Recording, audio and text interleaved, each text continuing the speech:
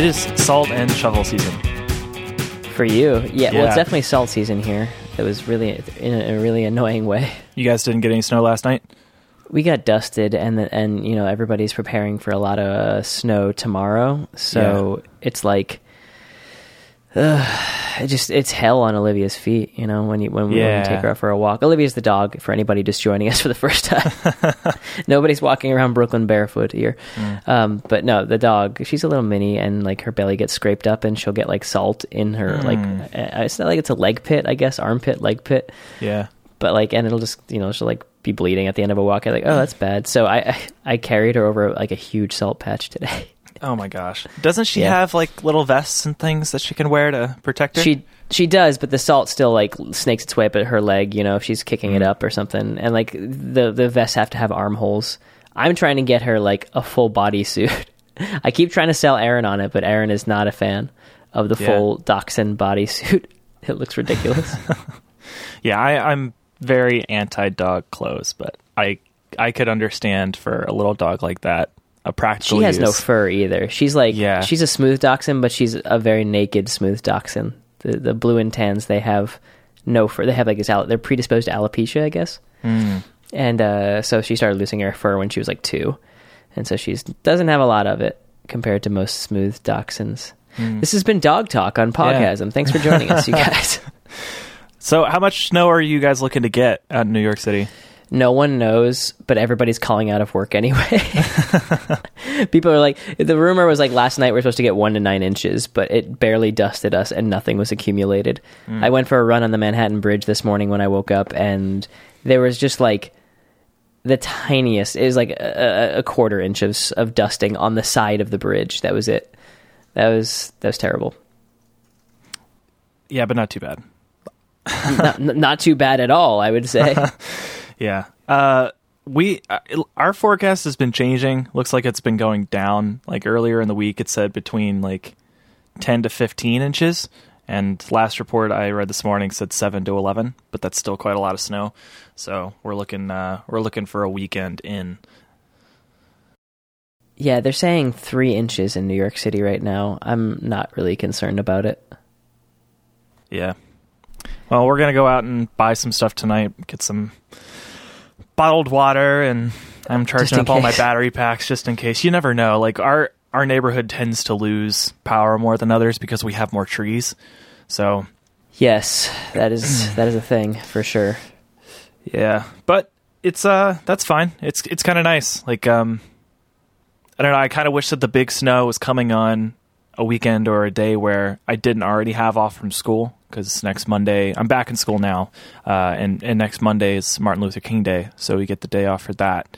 But nice. It's kind of nice. I'm hoping that if we get a ton of snow, that I'll be able to go out to the field across the street at the elementary school and build an igloo. An igloo? Yeah, that's my goal. Don't you need ice for that, or like very hard packed snow? No, you need a lot. You need a lot of snow, and it needs to be packing snow. So provided... I guess I think of the stereotypical igloos that are like, you know, cubes that are domed or something like that. That's exactly what I want to make. I've always wanted to make one. I helped somebody make one when I was a very little kid. They did most of the work. I was allowed to pack the snow into the brick maker. But I want to make one. Yeah, I mean, there's a lot of things that you can use. Some people use like Folgers cans. I've seen some people use like a cut-up milk container, you know, like a gallon of milk, a plastic one, a jug, and all that. But my favorite tool for making snow bricks is the Crayola sidewalk chalk containers, because they're large brick sized and they're perfect for packing. You just drill 2 holes on the back end of it so you can push the snow out if need be, and you're good to go. I see. That does, yeah, and it's not too tall either. Like, imagine a bucket or something like that would be a little tall for... Yeah, that. It would be very hard to get all of that out. And if you want to make consistent size bricks, you want to use something like that. Something that doesn't have like a lip on the end, because if you use the Folgers can, it has that lip on the inside of it, so it actually makes it harder to get things out. And if you cut that off, you're liable to cut yourself. And there's a lot of things you can use. I prefer that one tool, but unfortunately I don't have one here, and I think it's at my dad's, and I'm debating whether or not I want to drive out there today while he's at work just to pick up an old plastic container. Are you going to go down to the local place where kids congregate and just go attack them with snowballs? I don't know of such a place. There's not a lot of kids playing outside these days. Like, there are kids that go to the parks with their parents. I don't think that those parents would appreciate me assaulting their children with snowballs, but that would be fun. I mean, I miss having those snowball fights around town as a kid. We've talked about that, I think, in the first few episodes. We talked about our experiences with snowball fights, and and you getting your ass kicked. Me getting my what? No, no, you're. Am I misremembering? No. It was my first fist fight, but I definitely came out on top on that one.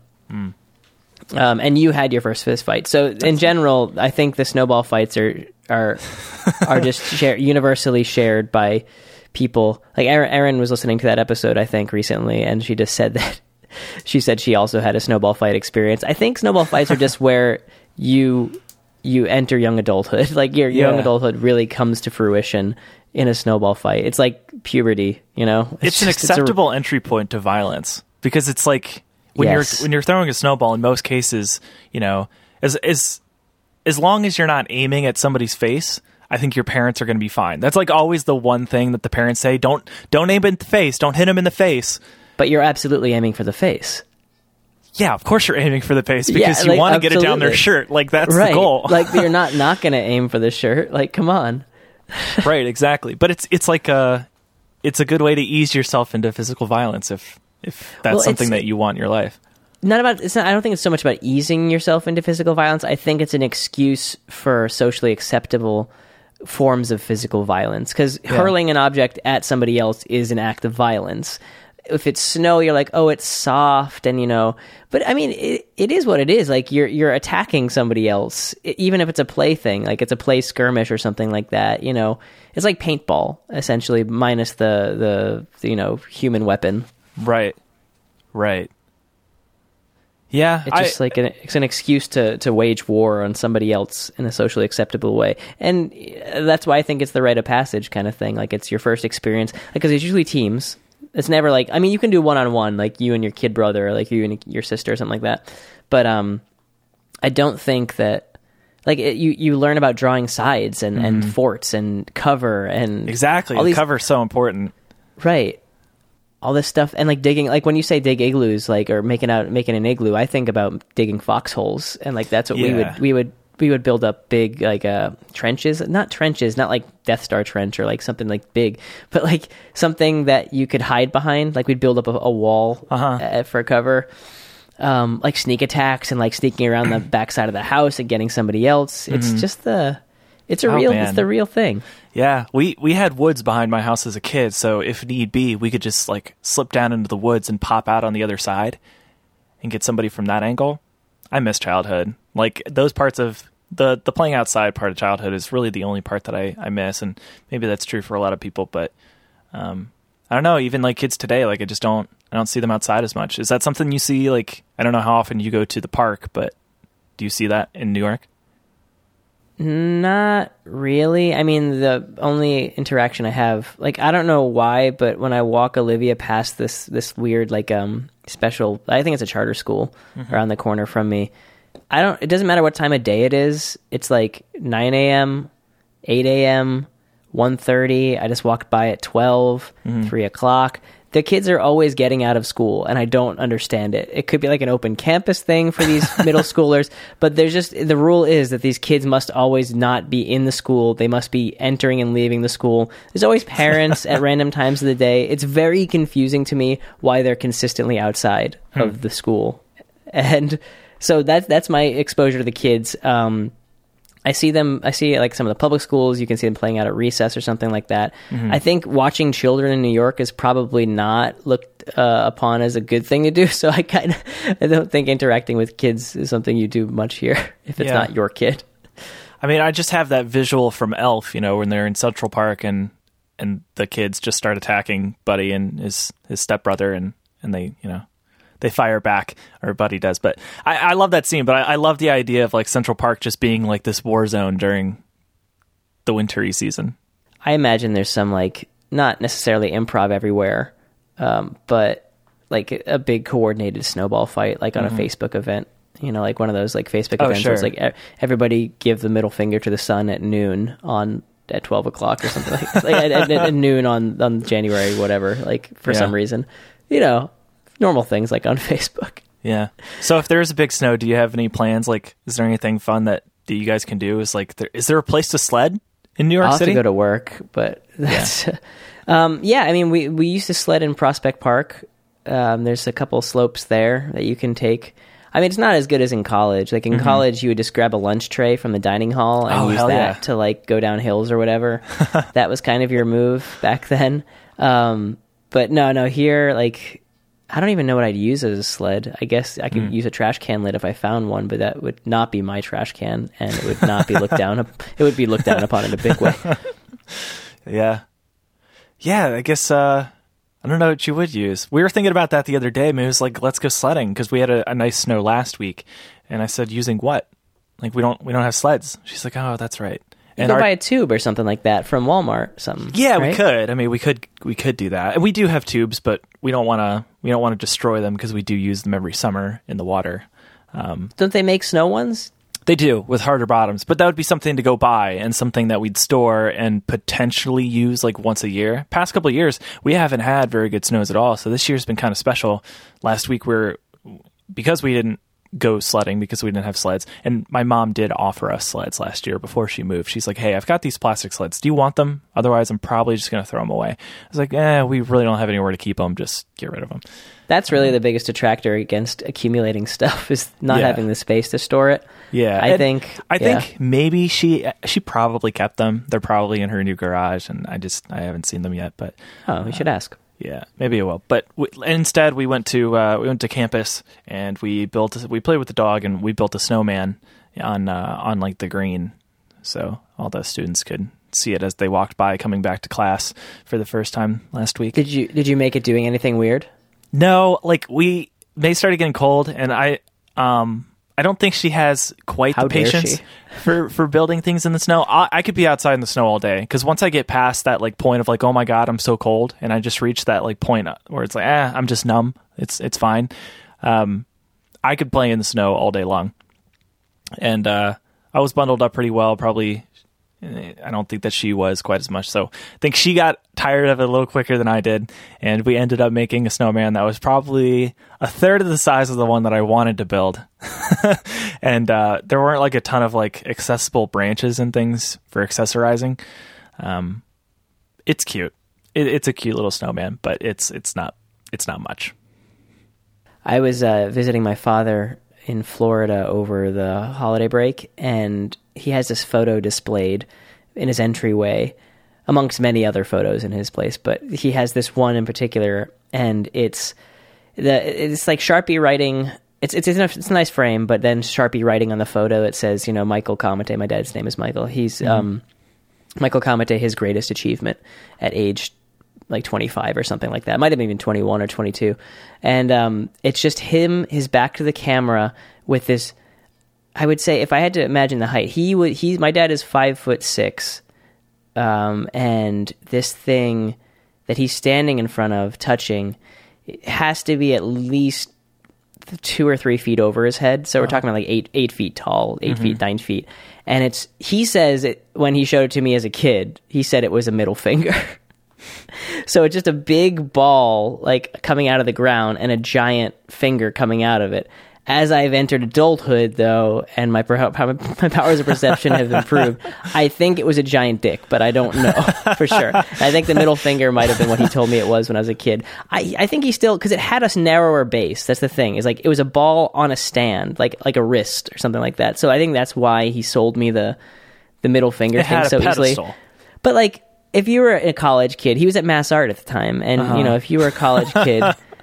Like you're not making a middle finger in the snow. You're making a giant dick, of course. Like that's passed down through generations. You find something malleable, you have to make a dick out of it. Like the first, like clay sculptures were not pots or tools that we could use. It was definitely a dick. Well, the ancient cave people of North America made dicks out of clay before they made pots. Historian Mike Comite here for you.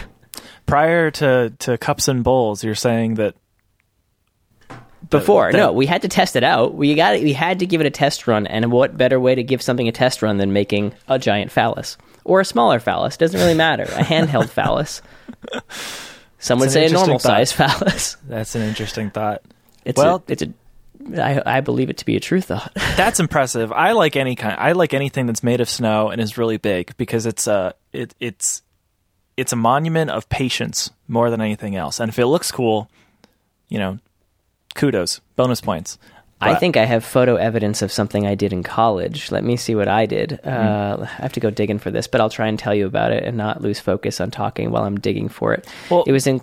you talk while I'm looking for it. No, you talk while I'm looking for it. All right. Well, I was just going to say, I don't know if I've told you this before. I feel like maybe I've mentioned it in passing in years past, but on campus, they have this arch in the middle of campus, and there's sort of this tradition at the College of Worcester where if the students can band together and fill the entire arch with snow, that classes are canceled the next day. So it's kind of like a fun tradition, and last year was cool because even the president came out to observe and everything, and everybody gets their trash cans from their dorms. They come out, they fill the trash cans up with snow from all around campus, and they bring it to the middle, they dump it on, then they go back and they get more. It's a huge campus-wide affair, and it's really fun. I wish that my school had something like that, but I'm hoping that they're able to do it this weekend. I think that'd be cool. That'd be so fun because it's a huge arch. I mean, it's massive. It's probably at least 12 feet tall, and it's probably 30 feet long. So it takes a lot of snow to fill this thing up, but they do it. It's incredible. Not I wouldn't say it's packed. It doesn't look like jelly cranberries or something coming out of a can. It's not quite that packed, but they do fill it all the way up to the top, and it's pretty considerable. It looks like a cave-in, more or less. I don't even know how they would do that. I'd go help. I mean, if they do it this weekend, I'll go help. If I can't do my igloo, then I'll do that. All right, sending you over my accomplishment right now. You have to tell me if you can tell what it is. Jacob's going to have to describe this for the listeners. Well, I'm guessing it's a phallus, but let me see. It's not. There's nothing sexual about this. Oh God, there's a lot of photos here. Yeah, I had to take a few different angles for it to get the full picture. Oh, it's an homage. I'll see if you get it. This is Calvin and Hobbes. It is Calvin and Hobbes. So I'll tell you the story. This is my sophomore year in college, upstate New York, and she wasn't my roommate at the time. She eventually became my roommate later on. Jess, she was in a percussion group with me that we were playing in together, and we had just become friends, but she's one of those people that just, attaches to you and makes you attached to her, just a really outgoing person. And so she would just get everybody's phone number in the group, even though we'd just met, and she texted me and she's like, hey, we're going out, we're going to build snowmen, I'm going to do something crazy, like a Calvin and Hobbes snow sculpture. And I'm like, okay, I guess. And this is the photos you're seeing are daytime, and I shot those. Those are daytime shots. But we had done it the night before, after the snow was still fresh. So you can see it's kind of iced over at that point, and it lost its shape. But what we did is we built 2 snowmen, and these snowmen looked to be about 4.5, 5 feet tall almost. They were full-size snowmen. We actually rolled the balls out. We got sticks for arms. We didn't do carrots for the face, I don't think, unless they fell out or a squirrel took it overnight. Because, it's totally ostensible that we could have gotten a carrot from the dining hall. It was, right next to where those were made. And we took the 2 snowmen, put them next to each other, took one snowman's head off, put it on the ground, and had the other snowman rolling it like a bowling ball. And then we built a bowling alley, like a bowling lane in front of both of the snowmen. And we left, and it was right in this is the center of campus. This is I think it was called the Quad, hanging up at the Quad, bro. And that was it. And yeah, so we went out there, and it was a big accomplishment. It was no giant, 8-foot phallus in the middle of mass art, but it was Jess's vision, and I helped with it. It's pretty impressive. I like that. Man, those are the best parts of Calvin and Hobbes. I love the wintertime comics. Yes. It's crazy. Him getting hit with a snowball and losing all his shoes and socks and everything. Yeah, of course, everything's falling off and everything. But when he has there's the Snowman House of Horrors, where there's like there's like a snowman with a tree growing out of his center. There's another one that's like laying on the ground and he's like chopped in half because another snowman has ridden a sled through him. It's so good. Actually, yes, that's exactly it.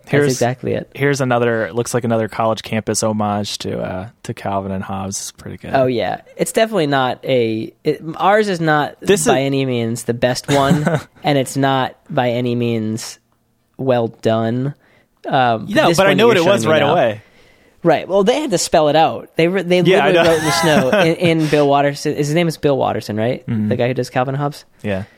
They wrote out in his font tribute to Calvin and Hobbes in the snow in front of him, which is kind of cool. That's actually very. It would have been clear on its own. Like, I think. Yeah, I mean, those snowmen fleeing in terror is so impressive. Uh-huh. Like that's the fact that they made that in real life, and it's so recognizable and distinct. Yeah, those were definitely some of my favorite stuff. Him in the snow. Because, I mean, a lot of times it would just be them sledding down a hill and having this really deep conversation while they're sledding, and the end of it is just them, going off a cliff and then realizing something in the last moment, It was, Calvin and Hobbes. That holds up, It's not like Dilbert, where Dilbert is, Scott Adams is a piece of shit, so Dilbert, therefore, does not hold up. And maybe it didn't even hold up back then, but I had all the Dilbert books, and now I have to burn them all, just because of Scott Adams' shittiness. And with Bill, I think it holds up, especially because he never sold out. There's no Calvin and Hobbes movie, there's no Calvin and Hobbes cartoon show. Knocking on wood right now because I don't want to see it, but he never sold it out. It was awesome.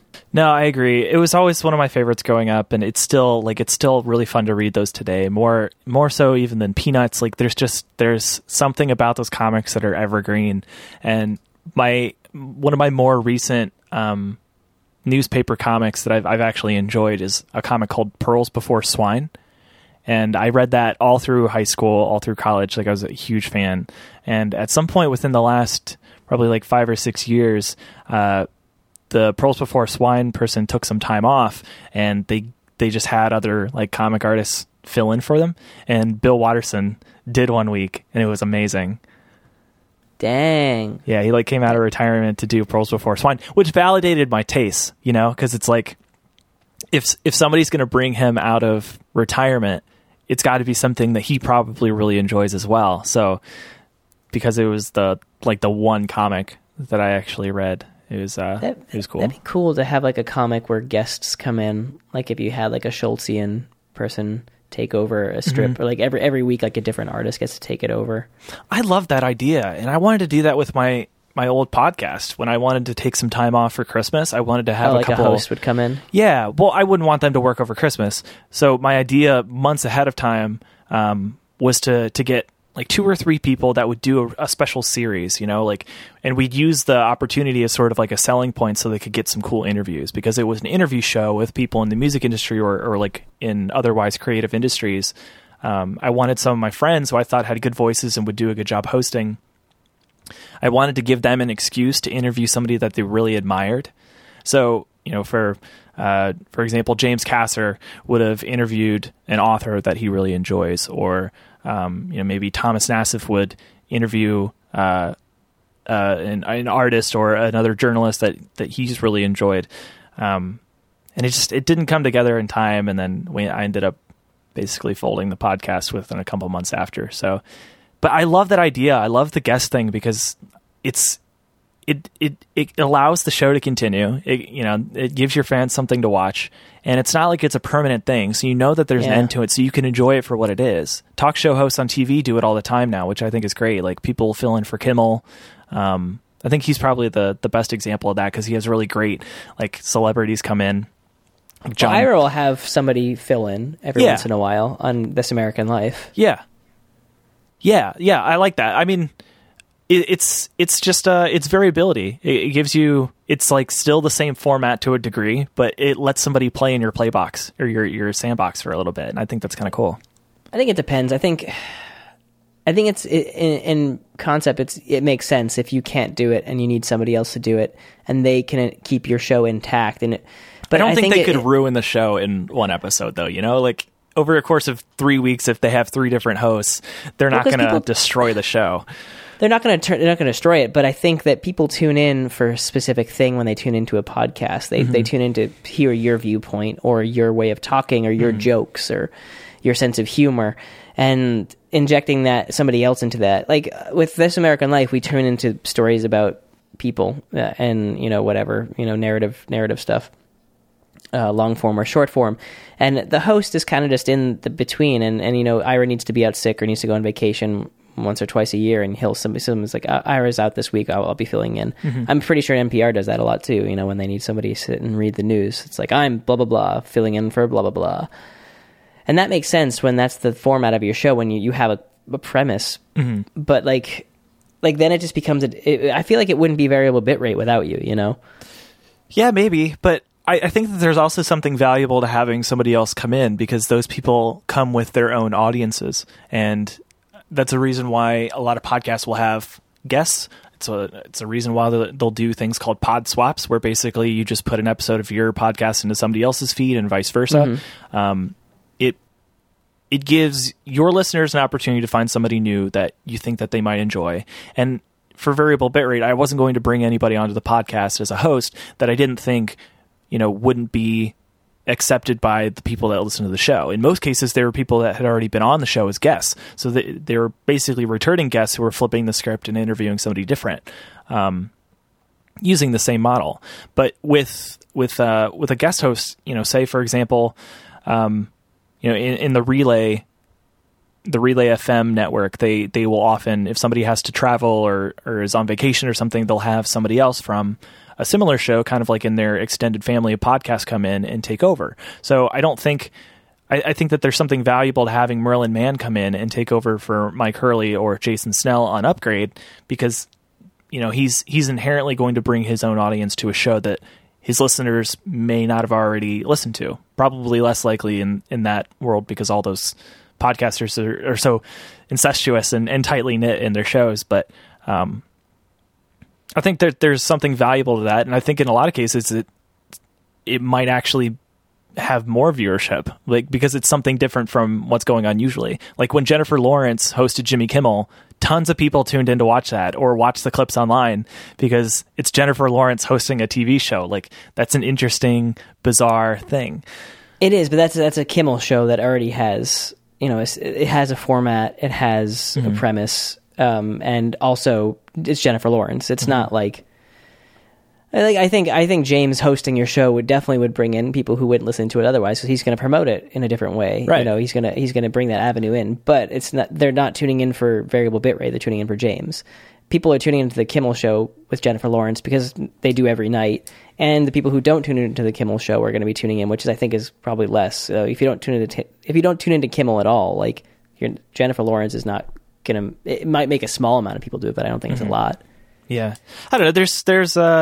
There's advantages and disadvantages. At the very least, though, I don't think that somebody hosting your show as a guest is going to ruin it. I think that there are only benefits, and maybe those are small for some people, and maybe the people that generally listen to the show, if they were, for example, just listening for me, I don't know why they would. I think people are listening to variable bitrate for the guests that I had on the show, not for my questions to them. They could skip that episode, and if it brought some other people in, and in the podcast we said, hey, this is a guest host. If you liked how this went, listen to the other episodes with Jake as the host and all that jazz. But yeah, I wish that would have worked out, because there were some really cool interviews that we had really close to lockdown, and we just couldn't get the timing right, and it kind of folded. But that's okay. That's all right.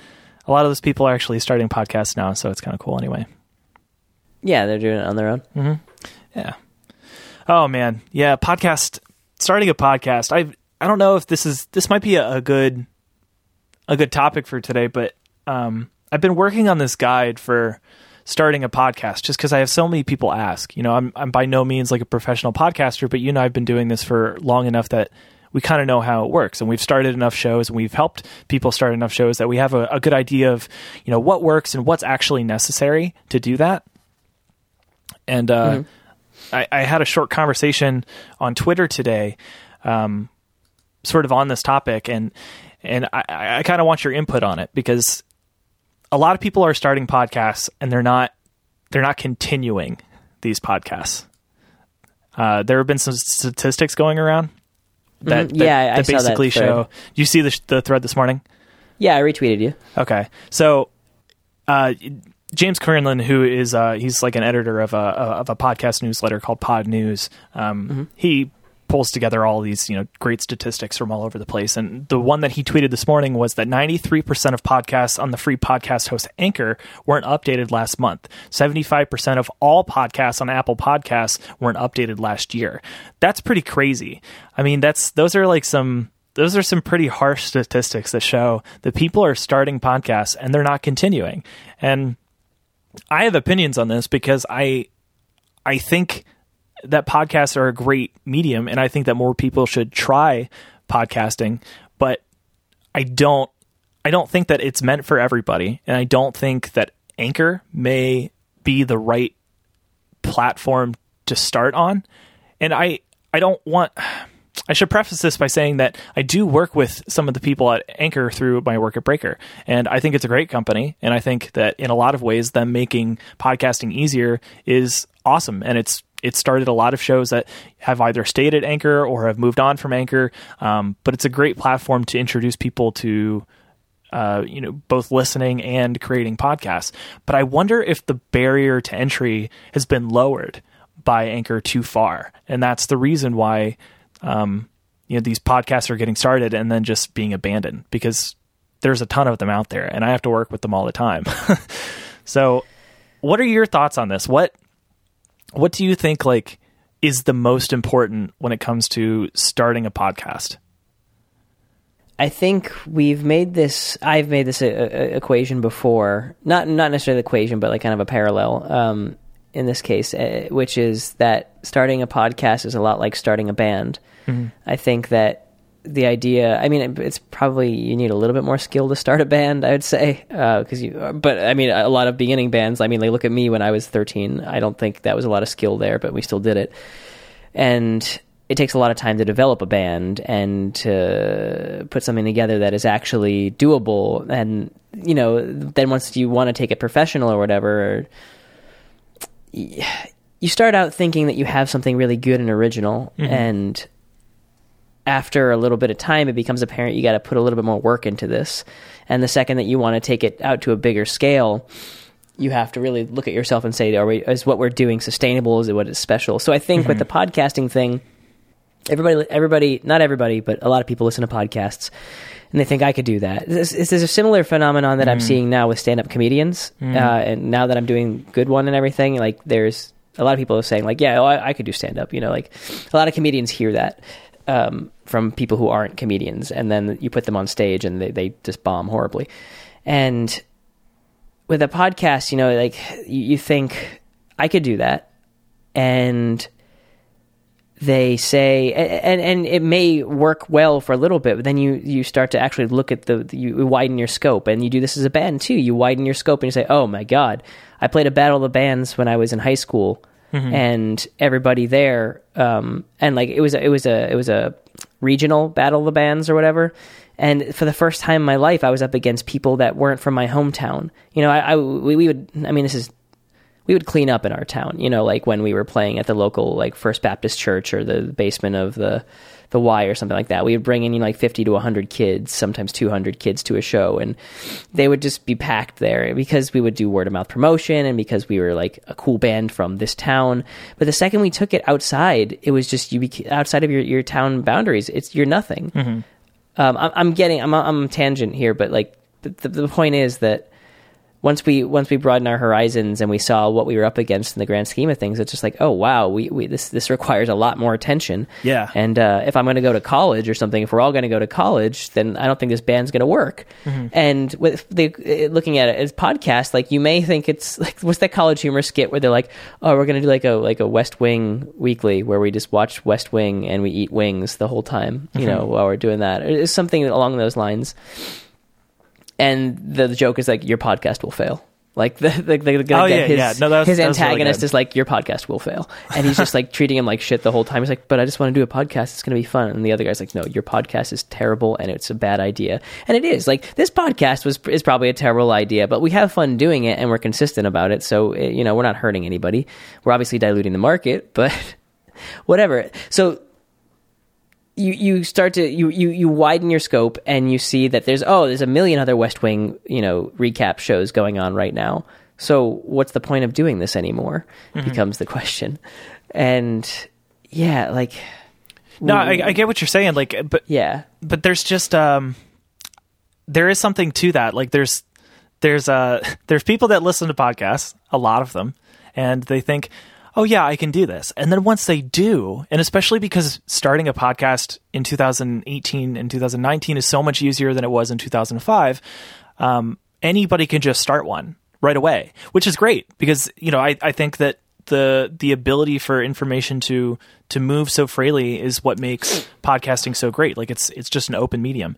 So that's awesome. But I think people realize once they maybe do like 1 or 2 episodes that maybe producing something that they actually like themselves is more work than they thought.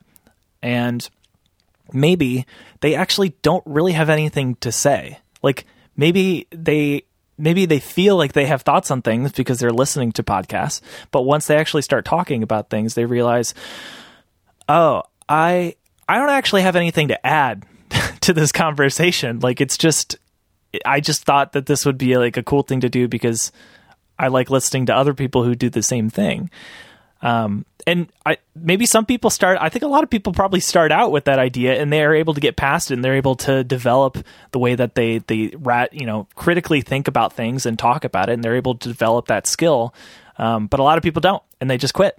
But because now it takes just minutes to start a show, it means that there's like lower investment in the idea and in the presentation, which I think is super important. I think that more time should be spent starting the show than anything else in the process later on. Like this show, for example, we danced around the idea of it for a year and came up with a ton of different names, different artwork concepts.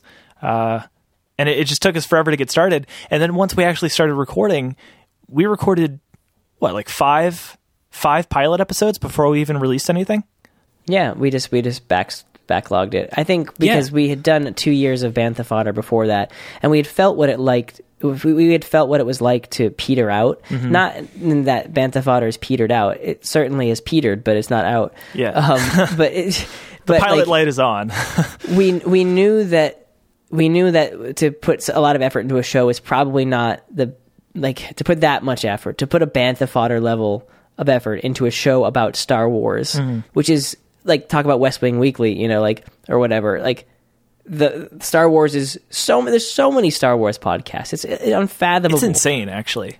It's obscene. It's unfathomable, insane, and obscene how many Star Wars podcasts there are. So, and I've remarked on this so many times about that's one of the reasons why we have to stop doing Bantha Fodder as often. I'm putting as often in quotation marks because we didn't do it very often in the first place. But it's just like, because it's just such a sad topic now in our modern culture. Well, sure, in this day and age. But we understood what it was like to podcast somewhat regularly, like to be able to plan the next episode and to record that episode, put it out, and then start planning the next one. Like, we knew that process. But I think for this one, because we wanted it like from the very start, we wanted it to be more regular. We banked 5 because we wanted to be sure that it was going to be sustainable, because both you and I have a ton of shit to do. And if this wasn't going to be something that we could continue doing before we even started, promoting the show, then we shouldn't do the show. And if all we ever record is those 5 episodes and they either never make it out or we just put them out just to put them out, we weren't going to continue if it wasn't something that we felt we could continue to do going forward. So I think that's the right way to go about it. And even with Bantha Fodder, I'm pretty sure we recorded 1 or 2 of them before we even put them out. I could be wrong on that, but I'm pretty sure we recorded the first 2 before we put out the first one. I don't remember, but regardless, like we actually took a long time. We threw out our first episode. We completely re-recorded the first episode. We did. So I'm glad we didn't just put it out there, because some people are just recording podcasts, and whether they're using Anchor, I don't want to throw Anchor under the bus, because I will. I'll throw Anchor under the bus. I know you work with them, and they're fine. Whatever. They're offering a service in their business. The reason I think Anchor has so many abandoned podcasts is not because it's a bad platform or they don't do what they should to support their podcasters, because they do. Actually, they have really good support, and they have a lot of great documentation, and they guide people through the process where those people might not otherwise get that guidance. The thing with Anchor, though, is that it's free. And there are very few free podcasting platforms. And when your SEO is as good as Anchor's is, when people, start a podcast for free, Anchor is the first place. So when you get that many people starting a show who are novices and have no idea how to produce a program that's going to be long lasting or worthwhile, you're going to have a higher rate of abandonment. Like, it's going to be higher than somebody, like Transistor, who, they charge, I don't know, what do they charge us? It's like between 15 and 20. Yeah. Well, it's not much. What they charge is not much. It's their starter tier is very good, but it's still money. Like, you have to be able to commit yourself to producing a podcast to make that worth it. I remember them talking through the beta and saying, like, when they opened up the beta for free to a couple of people, and then opened up the beta to more people at an even lower, like, early bird rate, people were signing up. They weren't starting shows. And so they looked at that, and they made some decisions to, change some parts of the business to help podcasters get their show started if that's something that they want to do. But still, like, those people are putting in an investment of not only their time and effort to make the show worthwhile, but also to host it. Like, you have to pay to host it. And even if you quit the show, if you want the show to remain on the internet, you have to continue to pay to host it. Anchor takes that out of the equation, which makes the barrier to entry even lower, because people can just start. They can open up the app on their phone, put in a little information. They don't even have to put in, like, album art or like podcast art, and they can just start recording a show from their phone, post it, and it's out there. And maybe they'll delete the Anchor app or never open it again, but that podcast is now out there, and it's also it's going to be part of that statistic, which is abandoned. So I don't know. Like, I'm an advocate for people starting podcasts if they feel that they have a good idea for it, but I think that there's a good way to go about it. And so that's what I kind of been working on with this podcasting guide that I'm hoping I can get out within the next couple of months, just because I have so many, like, personal friends now who are asking me my advice on gear and editing software on different operating systems and hosting. Yeah. And, like, there is a lot to the podcasting game, and I feel like you can make it as easy or as difficult as you want. But at the core of it, you need to have a good idea, and it needs to be something that you can, sustainably create over a period of time. If this is something you want to do, you need to be sure that this is something that you actually want to do. And the only way to tell if that's true or not is to actually start doing it. And I think the pilot is piloting is a good idea. I would say more than one episode. At least 5 episodes, I would say. Yeah, three to five for sure. If you're going to do a film review show, do 5 episodes and see how you feel after that. See if, like, your team, your hosts, or whoever, whatever you're doing is getting groggy after episode 3 and being like, because essentially you could batch record them or something, but if you're doing a weekly thing and you get together for 5 weeks and then you're supposed to release on the 6th week, if after week 3 you're like, damn, it's really hard to keep this podcast going, right. You're like, oh, like, we're not really getting anywhere with this thing. It's not like, you'll know after 3 episodes you should just, put this in your recycle bin and file it under things that I tried, Yeah, exactly. And maybe with the show, if you're just talking about the latest Marvel release, you could do 5 of those, because maybe they're not that long and the production's not that hard. But if you're doing a show where you're actually interviewing people in person, that's a bigger investment, and that's going to be more time. So maybe you don't need to do 5 of those. Maybe it's only going to take you 3 to figure out if that's something you're actually going to be able to do. Because it could take you 1. Yeah. It could take you 1 to realize that, oh man, I hate stitching together audio. I hate, like, because there's so much stuff that goes on in the background. And I think if I did film or something like that, I would have that perspective as well on film and TV. There's just so much stuff going on behind the scenes that you take for granted as a viewer or a listener, Like I'm watching Sharp Objects now with Aaron. You check that one out at all? No. I recommend it. It's a good. I feel like it's a season of True Detective while I'm watching it, but like a much better edited one. And it's like watching the dialogue in that show, listening to the dialogue in that show, where you're just like, oh man, it sounds way different in this show than it does on any other television show, and trying to imagine what the sound editor is going through on that. Like, this is something that you'll have to deal with if you're starting a podcast, is like, what is your podcast going to sound like? And it's going to be as easy or as difficult as you decide it's going to be. You know, if we like, they're a HeadGum podcast that were just recorded a voice memo on their phone and they post it, and that flies for their fans. But for somebody else who has nothing to say and no fan following, that's not going to fly. You know, like, people are going to turn it off just because it sounds like abysmal to listen to. Right. Yeah. I think that there is a minimum viable sound that you should aim for. Like, it does need to sound somewhat professional. Recording it on your phone is probably not going to fly. Like, somewhat is such a loose term, though. Like, I think about We Hate Movies. Yeah. They're 400 episodes deep right now. 400 episodes deep, and making their money. Sound, and making big money too for podcasting. Right. But their sound is just such, like, it's fine. It's passable. But it is trash. Like, and I say that loving this podcast and listening to it every week. It goes to the top of my feed when it comes in. Their podcast sounds like trash. Yeah. It could be worse, I guess. So maybe not literal trash, but like, it sounds pretty bad. It needs to sound decent. But I don't want to like recommend. People are always asking me, what microphone should I get for my podcast? I'm like, oh, you have a podcast? No, I'm thinking about starting a podcast. Oh, well, in that case, spend nothing. Yeah, buy Apogee's mic, buy a Yeti. Buy a Yeti. The Yeti is always my go-to, and I say, hey, if that's out of your budget, you could go for the Blue Snowball, but it's not going to sound as good. And there's a million different directions you can go with this, but just don't go Blue out. Snowball sounds just fine.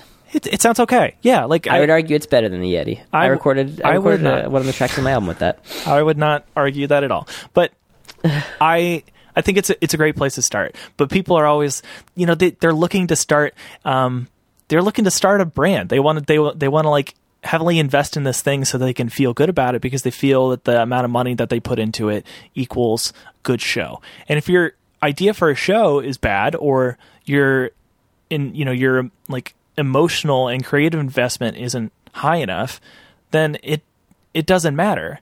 It doesn't matter at all. I mean, taking it back to music again, think about all of the kids that I saw or you saw, like, in bands that, you know, would go out and buy like a Bogner amp or like a Bad Cat or, you know, like anything, like spending money on like a Gibson guitar as like a 12-year-old, you know, like, it was insane. Yeah. And we didn't do that as kids in my group of friends. Like, but there were kids that did. Kids that would be like, oh, I'm going to save up for a Gibson because like that's going to make my band sound so good. It's a constant ongoing discussion in any recording or music making circle, is that the gear will never make your content good. Yeah. It's that oh my god, what's, you know, the downfall meme? No. You've definitely seen it. It's like basically just like it's the Hitler in the bunker and them telling him bad news. Yeah. Subtitle. That's Downfall. That's and so it's a meme. For listeners that aren't familiar with it, it's from the film Downfall, at a scene where Adolf Hitler is being told a particular piece of bad news. What people do on the internet is they substitute the subtitles in the actual film, because it's all in German, and they substitute it with English subtitles of anything in particular, any conflict. So in one amazing version that I saw, and it's pretty much like any fandom has this, you know, if you Google like Sherlock and Downfall, you will probably find some Sherlock debate going on between Hitler like freaking out about something and his, like, everybody around him like trying to placate him or whatever. But the one I'm thinking about is the one with Stevie Ray Vaughan, where it's just two people talking about tone. And like, so Hitler's like, yes, get me the guitar and like the pedal, like the Stevie Ray Vaughan pedal that like sold by Boss or whoever.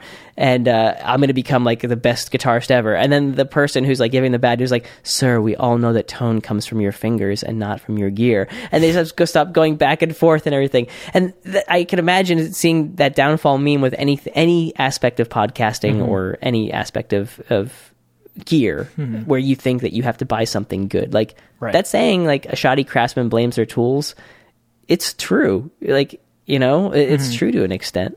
Well, it's a chicken and egg thing, because people, I want to recommend most highly to people that they start their show. Like I want them to like start the show so they know what the process of planning and recording and editing, like how all that is going to go. And that'll help them decide whether or not they want to do the show. I think that's important to do before investing into gear.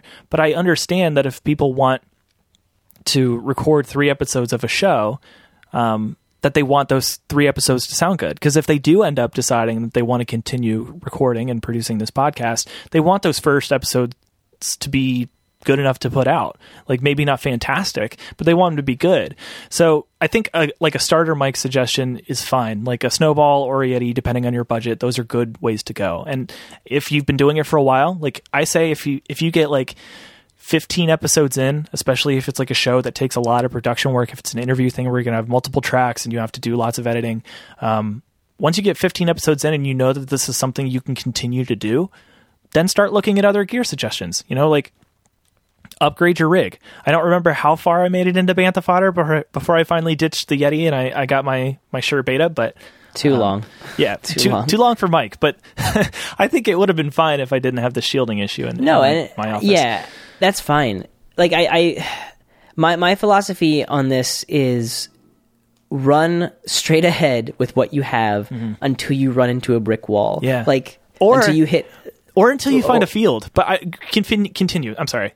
Or you Finish find your a field? Thought. Yeah. I don't get it. Well, okay. You say keep going until you hit a brick wall. I think that's fine, but also keep running because you might end up finding a spot where it's like, wait a minute, this thing that I've been doing and has been really hard for me during this part of the podcast. Like striking gold or like content wise with shitty production being like something that people like or something. No. I mean, the idea in my head is that I produced 4 or 5 episodes of variable bitrate with super heavy editing, like super heavy, cutting out ums and ahs and splicing bits of the conversation so it became this like thing that it wasn't in actuality, but sounded amazing.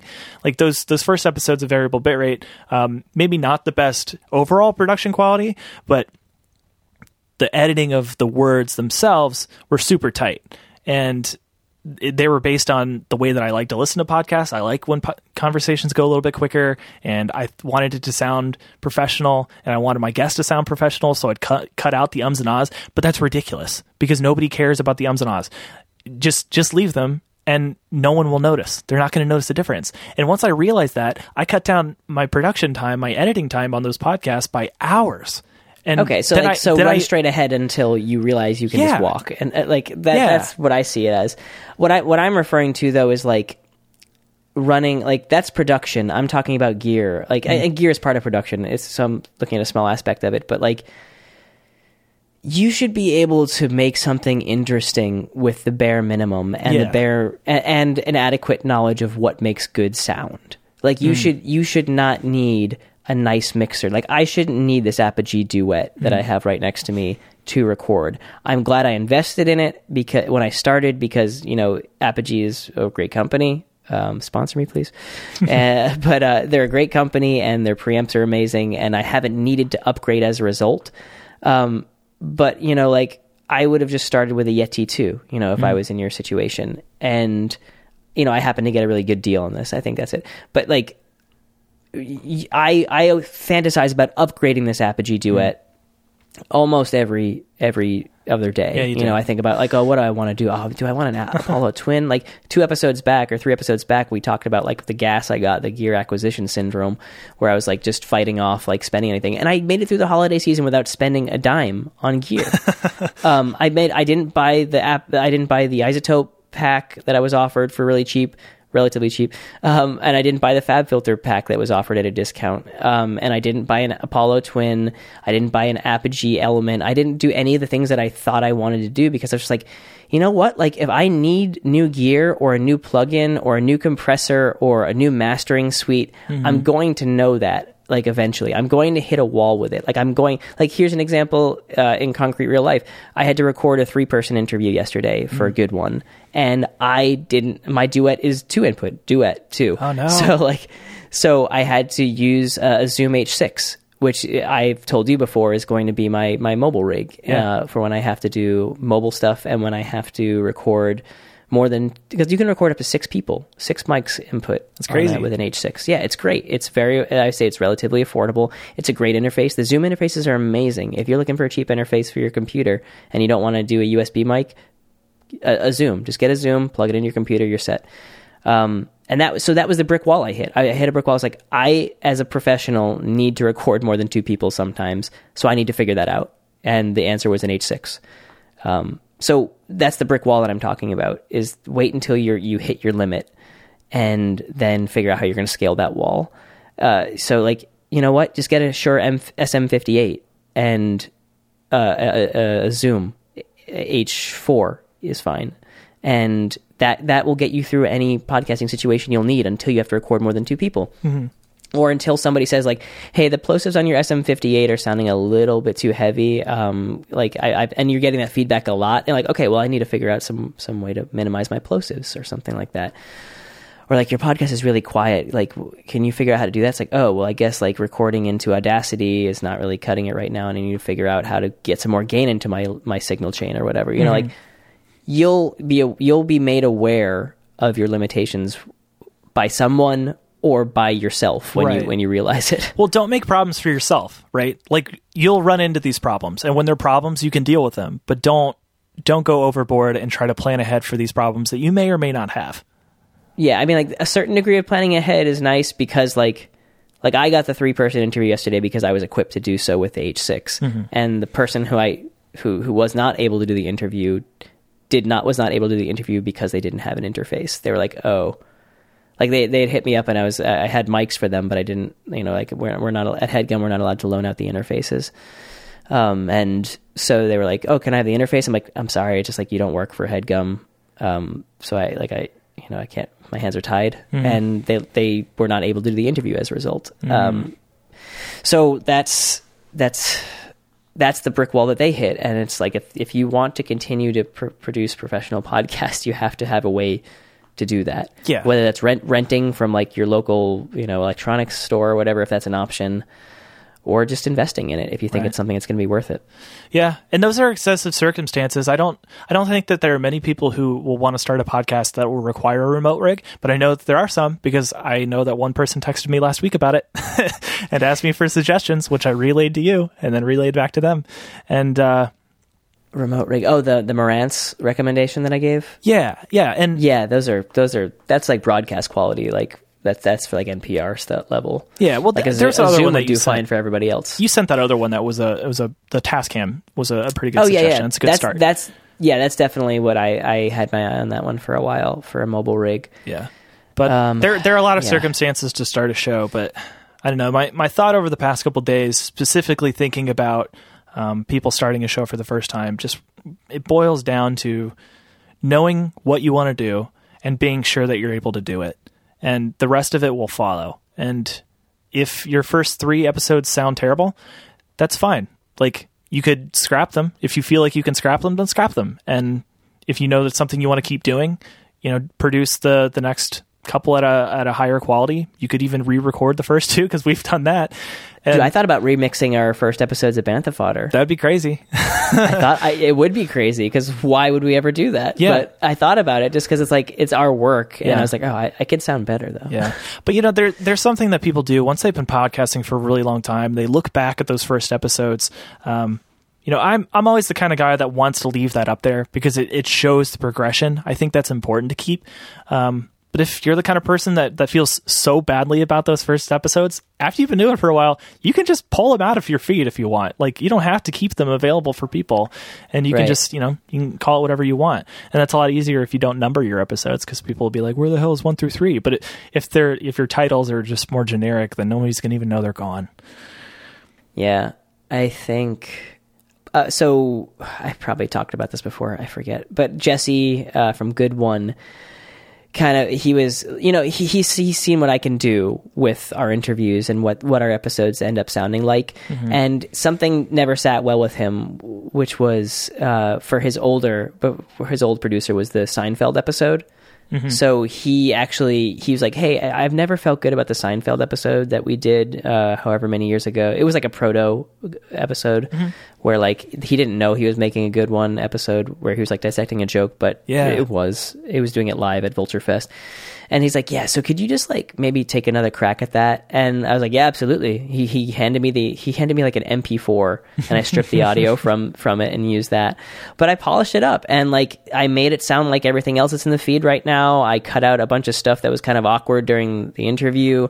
And yeah, so like you can go back in time and change things for the better, you know, but it's not necessary. I mean, nobody cares. Like that the interview has a little bit more high, like it's a little bit more excitable. Like the exciter on the interview is like a little bit more high end presence, and like, oh, I cut about that bit where they paused for a second and Jerry said he didn't want to answer a question. Like, oh, cool. It's really a benefit for new listeners though, because anybody who had already listened to that episode has already heard it. Like they're not going to go back. They're not going to notice that you changed the clarity. It's like buying a remastered album. Yeah. Like my favorite artists have in the past 5 years have re-released their albums as remastered, and I've just listened. I'm like, I don't care. Like, dude, like you did fine the first time around. The remastering, like, unless it's a noticeable difference. There's an inherent re-listenability with music.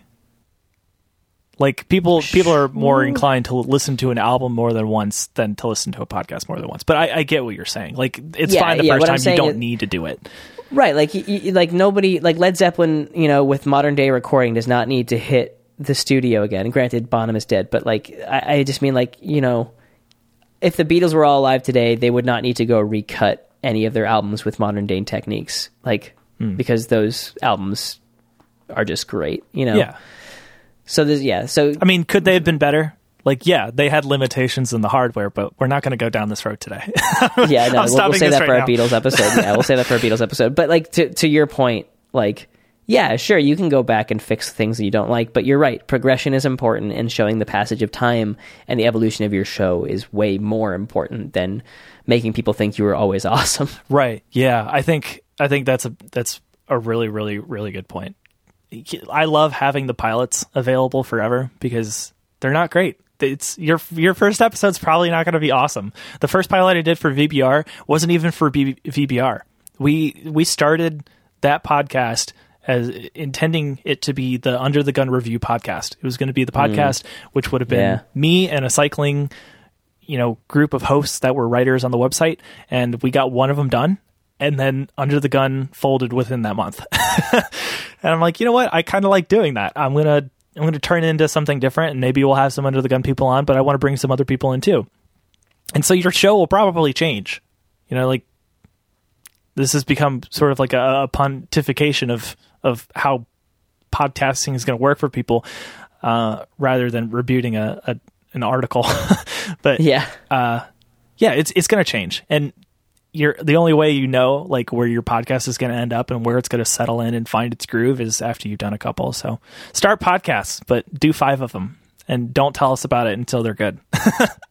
Maybe don't start podcasts though at the same time. No, people should try it because I mean podcasting's great because it gives more people a bigger platform to sell their ideas. Like it doesn't have to be an NPR show for it to be super interesting. I mean, we listen to those highly produced shows by radio stations and all these other media companies, but we both listen to independent shows, which we really, really, really enjoy, and we laugh from, we learn from, and we look forward to every week. And they're just from people that just started doing something, and that's great. I think if you end up being that for somebody else, that's fantastic. And if you don't, that's fine, because you can still listen to podcasts and enjoy them just as well. You know who okay, so you're right about that. But you know who I don't want to start podcasts and that I think Anchor is a fundamental in making this happen, for the worse. They're making it worse. Is businesses and like specifically New York City companies, like startups and things like that. Like something that like Anchor has been, I think, posting is like, oh, we'll come to your job and set up a free podcasting studio for you. And I think it reminds me of that GE project that I was getting sort of roped into like a month or two ago that never panned out, where some big wig at GE they're making like a bunch of like shows about themselves or whatever, so a bunch of small segments. They were just like, oh, this should be a podcast, I think people really get into this. That's the new boardroom line. Exactly. This should be a podcast. Yeah. Don't get me wrong, there's a self-importance that goes into starting any podcast. Believing that anybody would want to listen to you takes a moderate ego, especially us. You and I are not victims. We are culprits in this as well. But at the same time, we're not a multi-million-dollar company invading an industry that is mostly run by the peasants. Yeah. Well, Transistor, the host that we use, they're all their biggest sell is to companies. That's kind of their target audience is businesses that want to start podcasts based on their business and speak openly about how their business is run. And maybe that's not what GE was going for. But it is a growing part of the market. And I only listen to one podcast like that, and it is for Transistor, but I listen to it because I enjoy the people that are building Transistor and because I like to hear about what's in development of the podcast host that I'm using. It's actually a brand that I would use. I don't know if I would listen to a podcast from Gillette. I don't know if I would want to listen to a podcast by my local dairy producers, but if they're funny about it, I don't know, I didn't think I would. Actually, no. I mean, that's the thing is if you lean into it really heavily. If you're doing a GE podcast and you really lean into it in a really creative way, by all means, I just don't want to hear executives bragging about their sales figures or whatever. You've got to have something to say. Or about how their business is going to change the world or whatever. I want to hear, if you're a dairy company, I want to hear you on location milking cows or making ice cream. I want to hear you talking about, your ice cream going bad, there should be dairy horror stories, there should be a broad appeal. You should be able to take something from the podcast no matter who you are. It shouldn't just be your investors that are going to find this interesting. It should be people that maybe use your product or something. And for a dairy company, you could it doesn't have to be a weekly podcast where you're going into the barn and you're interviewing the cows or the people milking the cows. It could be a very short series of things based on specific topics, frequently asked questions about the dairy production thing, the effects of RBST and the hormones that we use to produce more milk and the effects on the cows and the effects that has on people and speak truth to power about things that people actually would be interested in your field rather than how the stock's going. It's tough because the Radio Labs and This American Lives of the podcast industry, kind of they mine those industries for their own, the most interesting stories. So there was a really good story, I think it was Radio Lab or someone did it on expiration dates on milk or whatever and how much milk we waste. Yeah. That's something I could see a really awesome feature on a dairy podcast, but Radio Lab went and poached that and it's appropriation, they're appropriating an industry for Radio Lab. But they're doing it in the Radiolab's fashion and style, so it makes sense. That's why it's okay. They're putting their own spin on it. Yeah. Whereas, a dairy, it would be so, totally cute to hear, a nerdy farmer or whatever, bragging about his cows or whatever. Oh my God. I'd listen Talk to about it. This one. What about, you ever heard about Stone Cold's, Steve Austin's podcast? No. This came up, I think, on, I think it might have been Zoe Chase that did a feature on This American Life about this show. But Stone Cold Steve Austin has or did a podcast at a certain point, and it was just so stream of consciousness Stone Cold Steve Austin, and obviously he has a huge following, so he's going to get listeners, but it's just such a funny idea to me because he has one episode where he's just going back and forth. He just double tracked himself and one of him is one voice of his is pitched up and it's a fly, and he's just having a swatting contest with a fly. It's exactly, that was my reaction to him.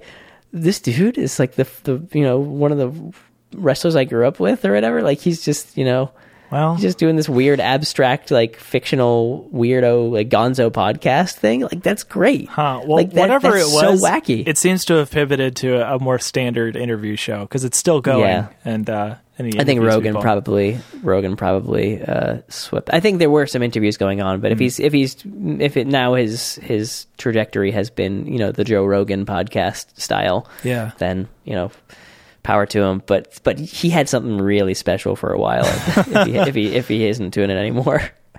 That's interesting. That's what I'm saying, man. Like, anybody can have a podcast, and it can be weird and different. And if it isn't, that's fine, because people find their niche and they find the things they like, and that they just want more of that. Because once they listen to every episode of Dax Shepard, if they want to listen to like more fun, like open-ended celebrity interviews, who are they going to go to? Like, they can go to Maron. They can go to Conan's new podcast. Like, there are other options. Terry Gross. Terry Gross. Like, well, and I don't know. I feel like hers has a different flavor, but I'm all for people trying things out. And if it doesn't work, that's fine. Like, if someone's going to make a podcast that isn't interesting to me, that doesn't matter to me. Like, I'm just not going to listen to it. I have plenty to listen to. But I think people should give it a shot. I could see like internal podcasts becoming a thing. Yeah. So for like to partially like go back on my antagonism of Anchor, like a positive side of that is maybe not broadcast or podcast like the open arena of podcasting, but like an internal podcast that you could release to your employees people. Like something just to say like here's the state of what's going on right now. Yeah. Like obviously you couldn't talk about like, business confidential stuff. So like it would have to be kept light, like and interesting to your colleagues and coworkers. But like that's something I could see Anchor setting up a podcast studio at like some, financial or like some law firm or something like that who thinks that they're important enough to talk about whatever. They're like, but this would be good in schools too. Like this is when I applied for I don't really know. They wouldn't do it in schools, though. No, they would actually. When I applied for a job, this was a really big selling point, and one of the reasons that I got into the final interviews for this position was because I have an interest in podcasting, and I mentioned that in my technical skills and whatnot during the interview and on my resume. They asked me about podcasting. They asked me how it could be used in schools, and I gave them some ideas, and they had some ideas of their own. For example, newsletters. How do newsletters get distributed to parents? They get sent home with the kids, and usually they're lost along the way. But if they do get there, it's something that parents have to read. Why not just do a podcast? It's something they can get on their phone. Everybody can get it immediately on their phone. They can listen to it while they're driving their kids around. So the kids will be there, and you can listen to it with them, so you know what's going on, and you save paper. That's one great thing. There are tons of things that you can do with the class as well. Like, that could be like a really great thing. Think about that. Like, what if like the goal of like somebody hired at like a public school, like an elementary school or a middle school or a high school, what if you had to do like a daily podcast and put it together, or like a weekly podcast or something and for your high school? That would be so cool. Wait, as a teacher or like an administrator or as a student? It would be, I imagine like the student newspaper. Yeah, like a student-run newspaper, and you have like one academic, one teacher that's presiding over the whole thing as the editor-in-chief or like the proctor. That was one of my main ideas when I was applying for the job. I'm like, there's so much that you can do with podcasting, because you can tailor to individual classes. Like if certain teachers wanted to do group projects, I could come in there and I can help them work with students to create podcasts based on certain projects. So rather than writing like a straightforward report about George Washington, they could record a podcast about the life of George Washington, or whatever. They could do it in the classroom setting. There could be rather than having like your morning announcements, you could record the morning announcements, and then you could distribute that as a podcast. It's something that the students would be able to get into and kind of manage themselves. Like, they can learn how to creatively create something and produce it in the same way that like a school newspaper would do. And there's so many options. Like, podcasting is really easy to do, and I know that kids could pick up on it. I think it would be great if more podcasting was done in schools. It's where I learned how to start podcasting, was in school. It was before it was like really a thing, but I learned the power of being able to create a narrative that was not only good to read on paper, but interesting to listen to as well. I don't know. There's a lot to it. Podcasting is a great medium, and it could work in businesses internally. It could work in schools internally. Transistor does have that ability. Like you can set up a podcast feed that has a password attached to it. So it's not like something that people could publicly subscribe to. If it's something that you want to be more private, you can do stuff like that. Heck, you can make like tutorial videos or, those really boring policy videos you have to watch when you're doing onboarding at a job. You could just listen to that as a podcast. Like you don't have to have like all the dumb PowerPointy graphics that come along with it. Like you can probably get the point across in audio, and you can probably do it as a private podcast that you can give a link to when somebody is onboarded. Yeah. Tons of options. Yeah. That's good. Well, that was podcast talk. Yeah. Podcast renting. We could keep going, but yeah, no, I think it's interesting. And I think we'll talk about it more because I do want your input on some more parts of this guide. Like I already have a pretty good start on, like recording equipment and recording locally. I want to talk about planning and hosting, editing, remote recording. We should talk about my interview this week. The one I had to do this week. I had to do 2 this week, but the first one. So for good one, because as much as we've just ranted against like buying equipment and like, doing all this shit that you don't need to do, like this week was a very good illustration of like when you do care about your craft and you do want to do the best for the people around you, but the people around you just don't care, So this week we interviewed, so it'll publish on this Monday, which is the 21st or something like that. It's going to be Monday.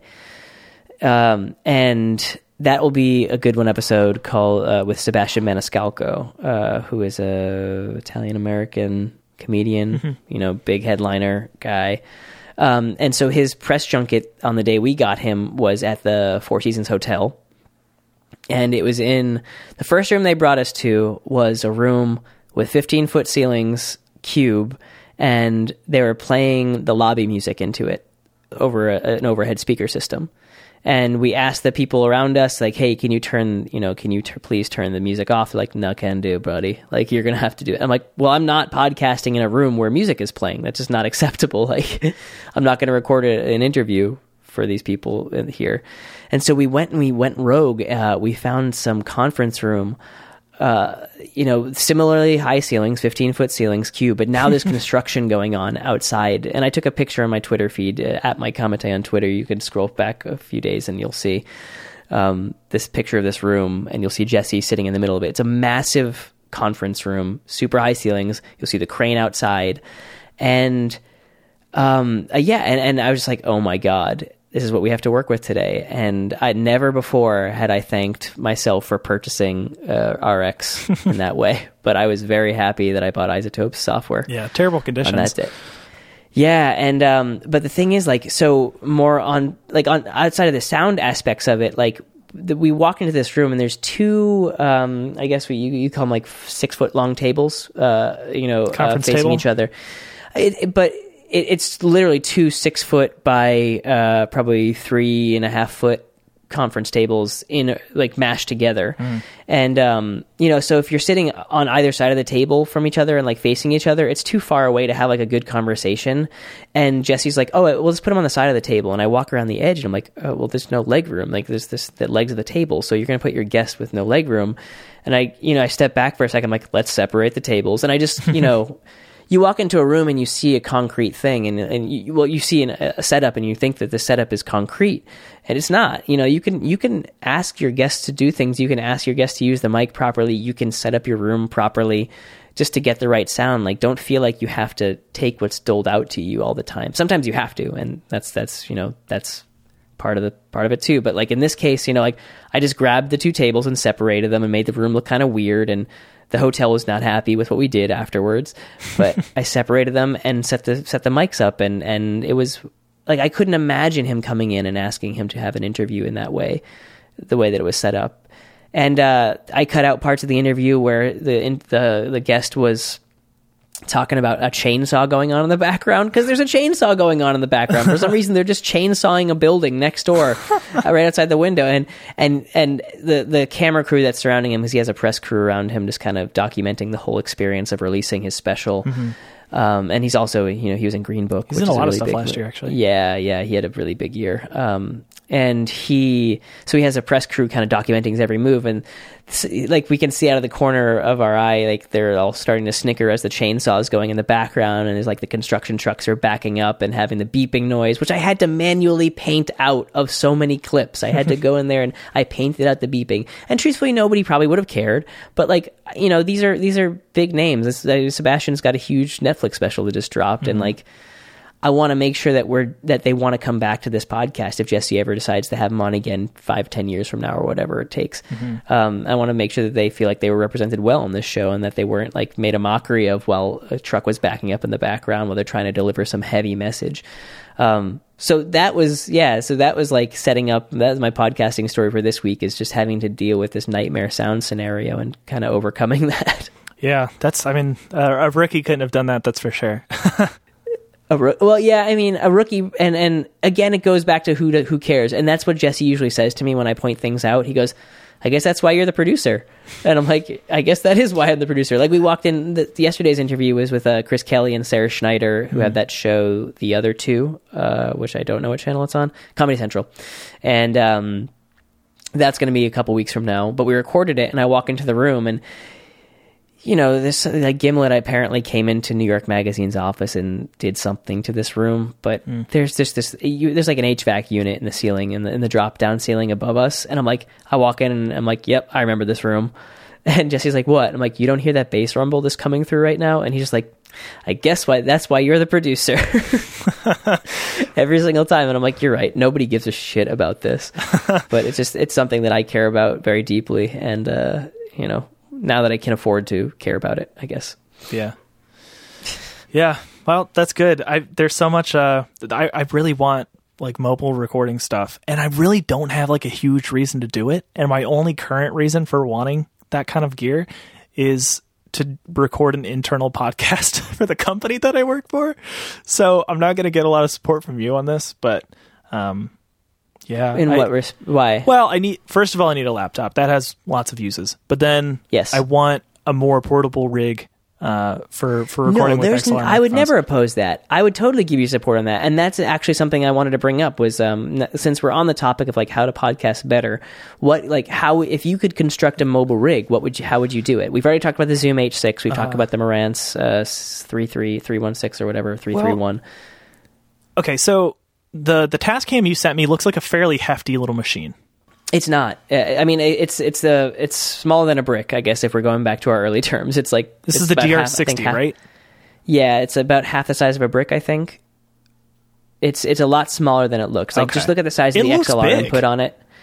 It's designed to mount on a tripod underneath a camera. So you should essentially it's your sound rig, or you can swing it. I was gonna say, or it's it designed looks about to be the same carried in a bag. size as a DSLR. It's about the width of a DSLR, which is not more than 6 to 8 inches, I would say. Maybe 6 inches, I would say. But yeah, it's designed to either be carried in a strap bag by a sound person. It's supposed to have that flexibility, or mounted under the camera if you're doing like a one-person shoot, and you don't need it, and you can be portable like that. Well, it's cool that you can put it on a stand altogether. I think that's kind of nice. Yeah, it's got a mount on it. It's better than just sitting it on a table and. It's a nice piece of gear. Yeah. Well, I like the look and the feel of that one. That looks more or less like what I want. But then the Zoom series is really nice. Like the Zoom H6 is a great machine. And is it about the same size or is it smaller?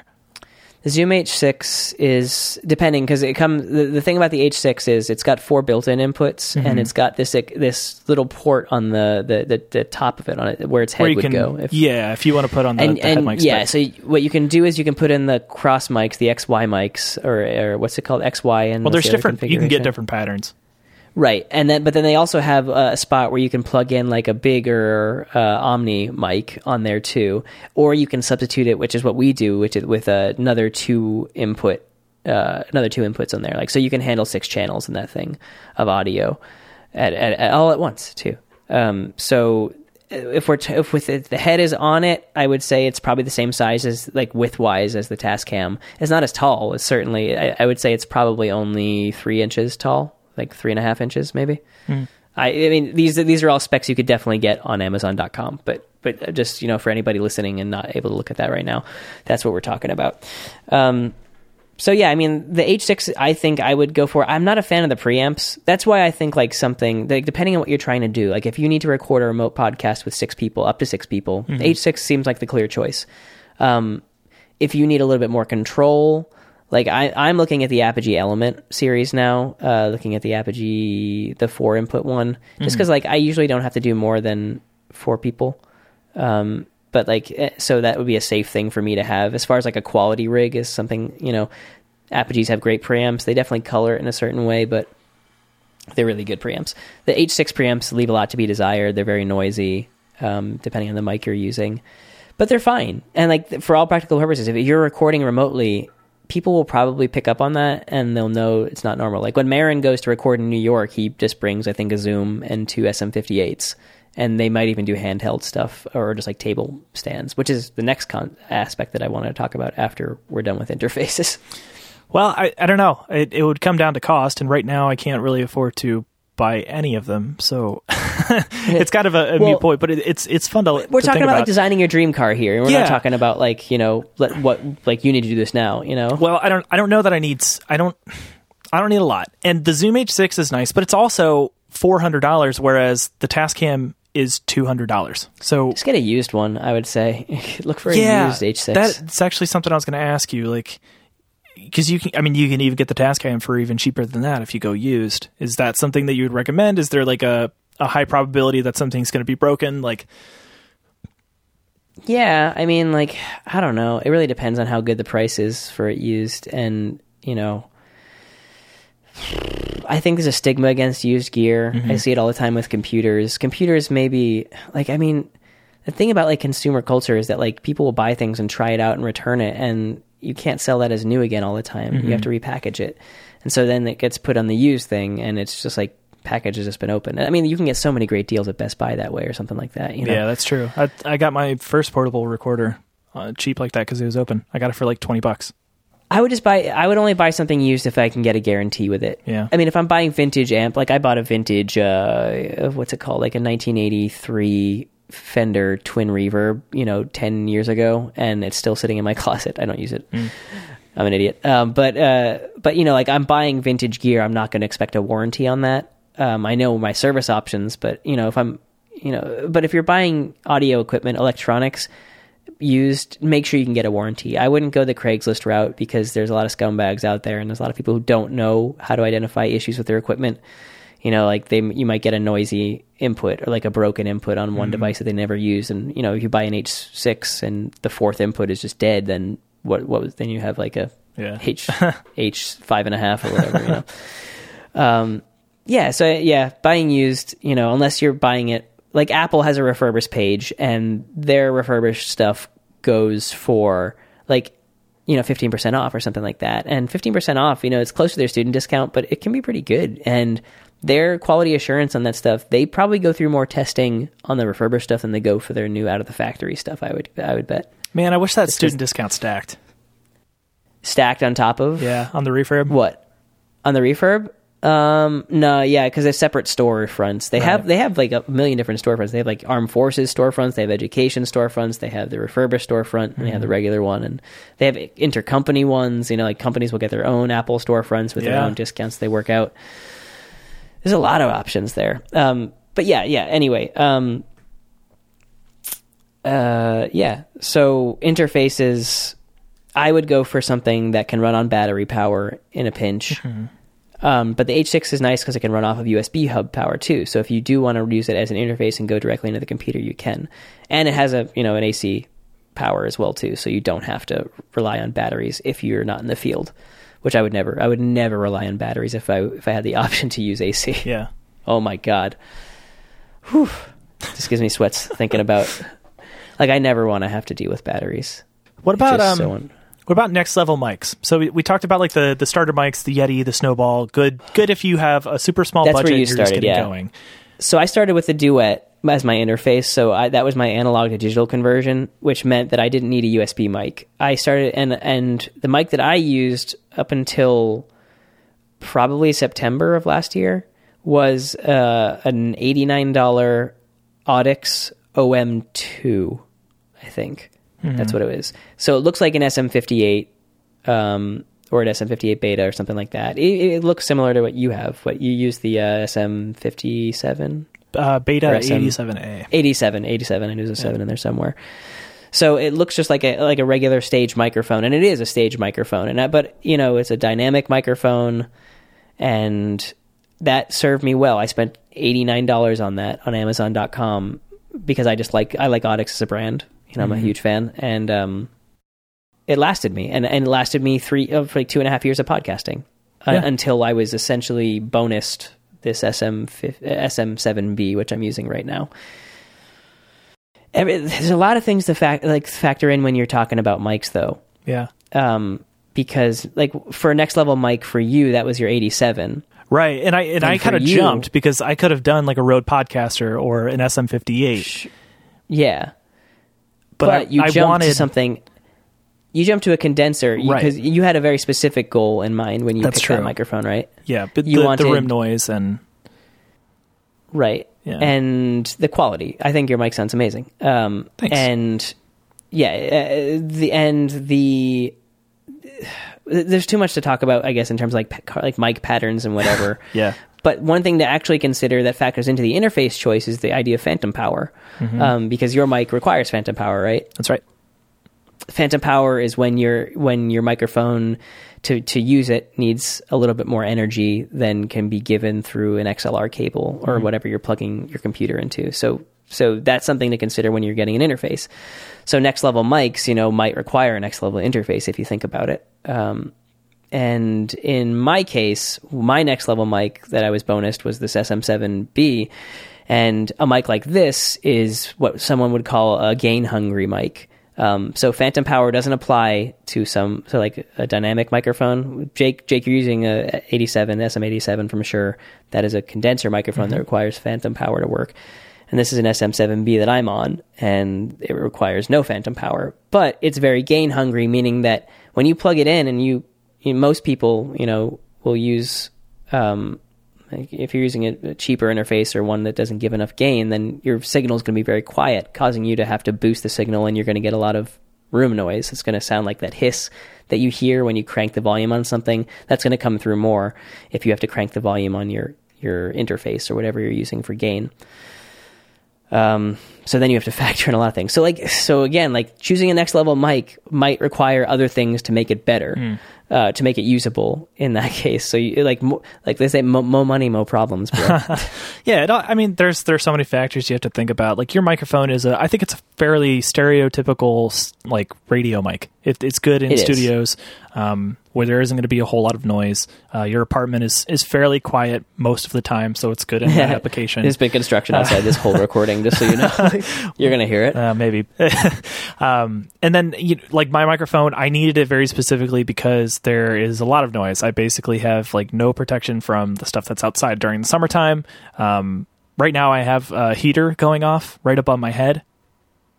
I don't know if you can hear it, but there's wind literally blowing right on my microphone right now. And if you can't hear it... You don't use RX, right? And you don't process afterwards? Not for this show. No. Okay. Yeah. So if I needed to, I could, but in most cases, and this is a big point I try to drive home in the piece that I'm writing, is that you want to do as much of the work up front as you can. Once you start taking podcasting seriously, you want to do as much as you can up front. And the biggest part of that is what's around you. You've got to consider your pets. You've got to consider the other people in your house. You got to consider people outside of your house with chainsaws. Consider your or neighbors otherwise. If you live in New York, the dogs, neighbor who's going to be slamming doors.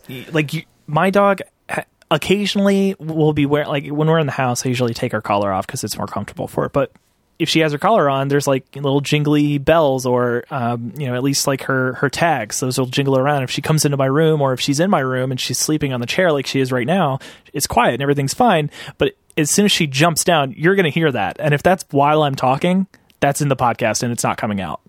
You can't, it's very hard to get that noise out while I'm talking. So taking that off of her is a precautionary step.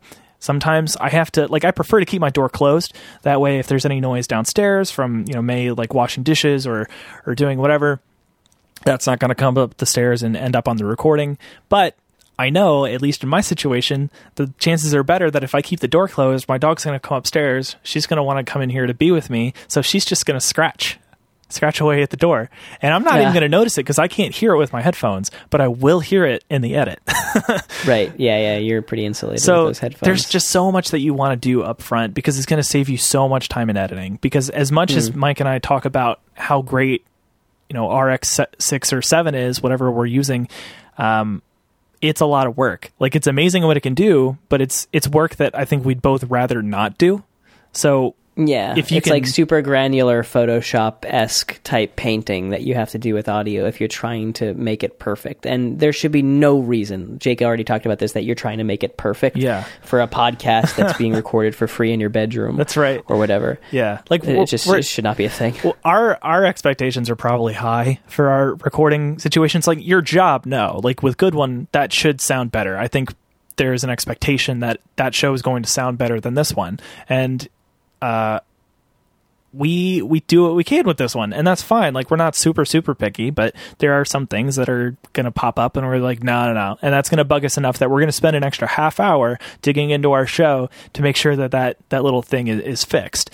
But that's not going to be the case for everybody. But that's something to consider when you start recording, even if you're especially if you're recording with a cheaper microphone. If you're working with the Yeti that does have the patterns on it, which is really nice, like the fact that it has that, granularity where you can choose which direction you want the mic to face. If you're recording just yourself or you want to record several people sitting around on one track, those options are available to you, but also know that at the same time, even if you have the pattern, what is cardioid, the pattern, which basically picks up whatever is right in front of the microphone. Into the sides, a little bit to the side. It's like a heart shape, But it's not a true cardioid microphone, so it's not going to do what my Beta 87A is, where you can't really hear what's happening around the sides of it. It's just trying to pick up exactly what's in front of it. So you're gonna pick up that room noise. So if you can get yourself in a room, that's great. I think we've mentioned on the show before that recording in a closet is not a terrible thing to do. Like, it may seem weird, but it's a good thing to do. I used to, like in Bantha Fodder, I would use my Yeti in a closet. I would put the microphone up on an upturned laundry basket, and then I would sit on a rolled up sleeping bag in front of it, just kind of crouched there, and my computer would be outside. So basically, I made myself my own little isolation booth because I didn't want the fan noise from the computer to come into the microphone. So I put that on the outside, hit record, had Skype going, and I would be by myself in a closet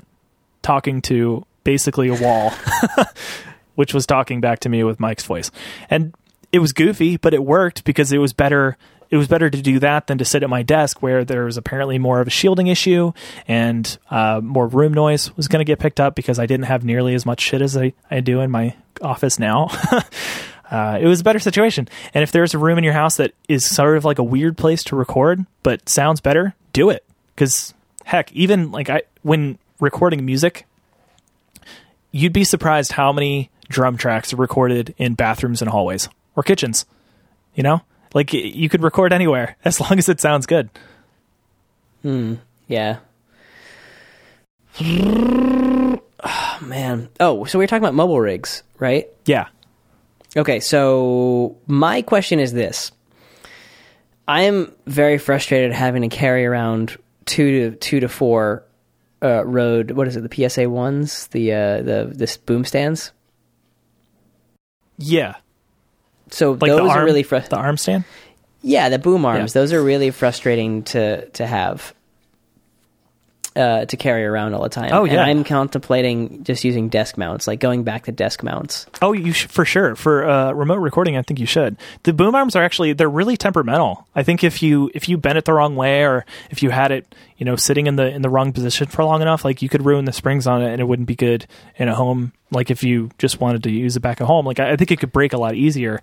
I think you should go with the more straightforward, like weighted stands. I'm contemplating it because, like, I mean, the weighted stands are heavier. Like it comes in the name. Like, well, the bases it's also you get a lot of noise transference and you can't shift position. And if you have a host that's not mic trained, like yesterday's recording, one of the guests, I won't say who, but they definitely they were at least right now I'm probably 8 inches away from the microphone, and they refuse to get close to the microphone. And if you're a germaphobe or whatever, that's fine. Like that's power to you. You know, like you have that prerogative. But just know that it makes my life hell when you don't know how to use a mic, or you don't want to use a mic the right way. So yeah. I mean, some people hold their microphones while they're stand. recording. You know, I guess that makes me more upset because then I think about all like the hand, like, the hand noise, jostling, all the jostling and all the stuff that goes on. Ugh. Yeah, but I mean, it's tried and true. Like when you're performing in a live space, depending on your microphone, of course.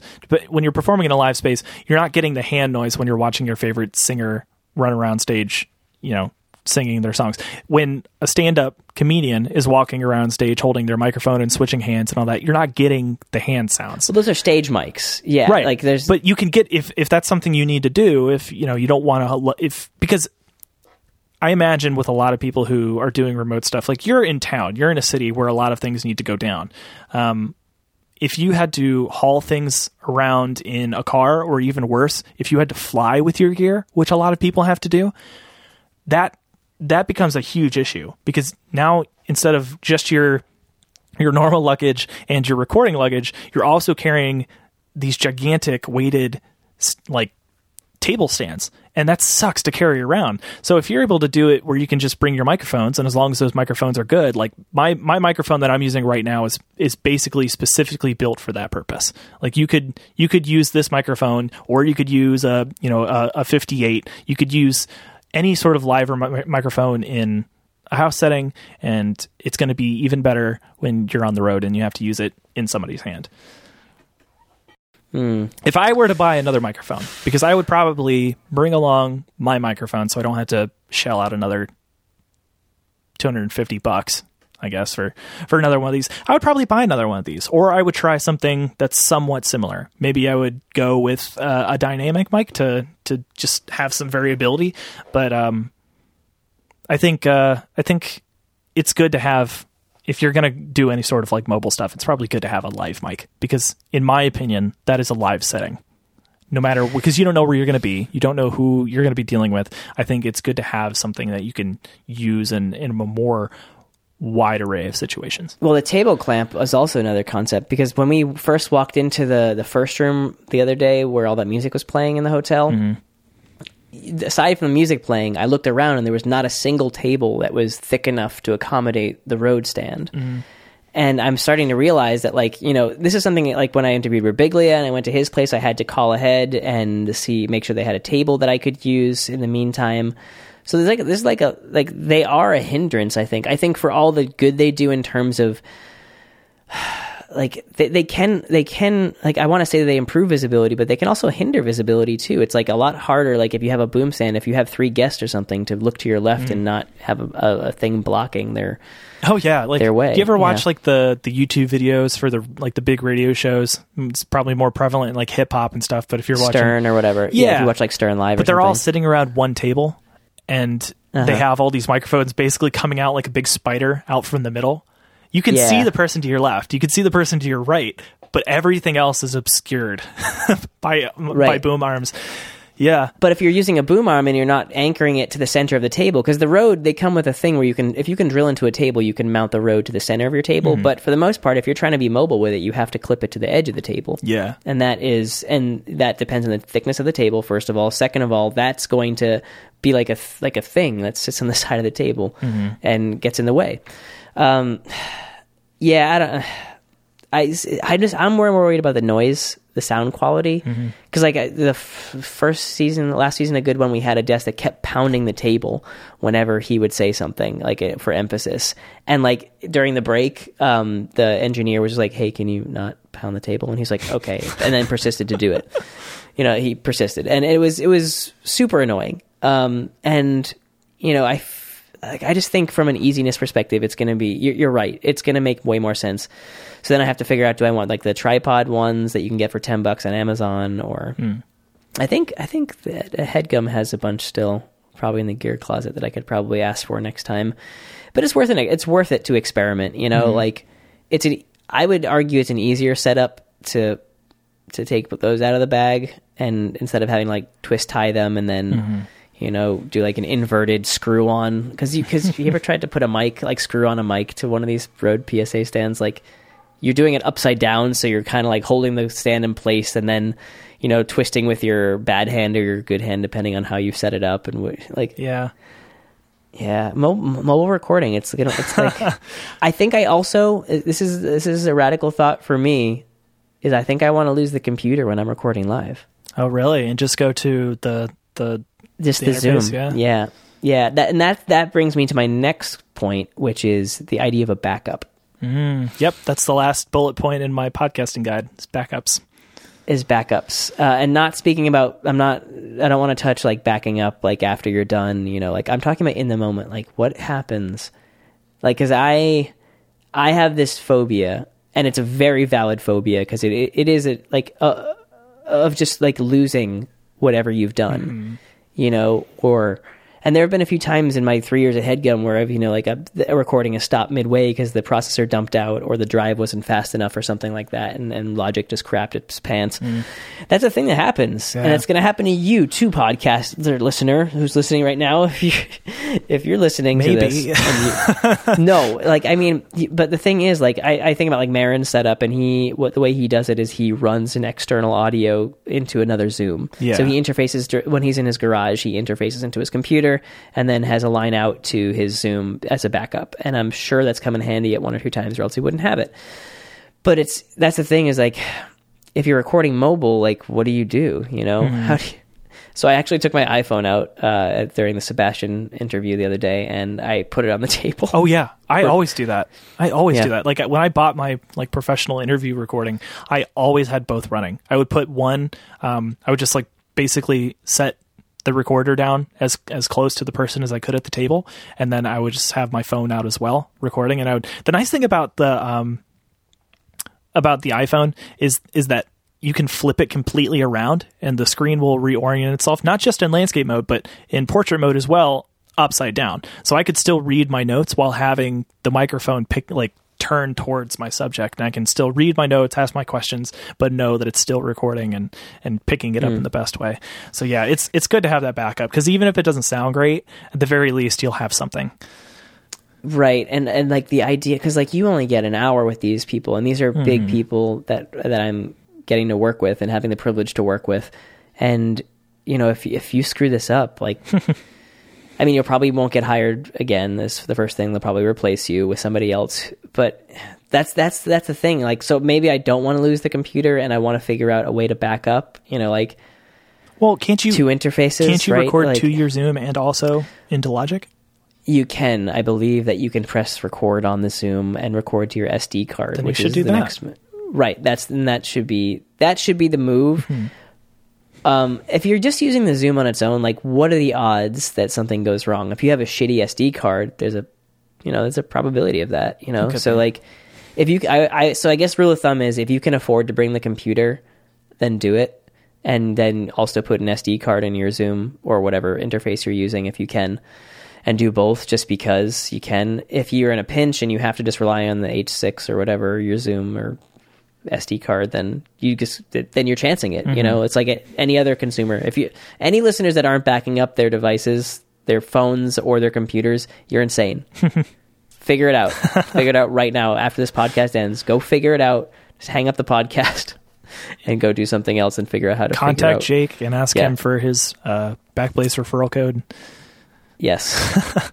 Something like that. Just figure it out. Yeah. There's so many ways to back up now. There's no excuse not to. I record every episode of this podcast, recording my input and also your Skype track, just in case. Exactly.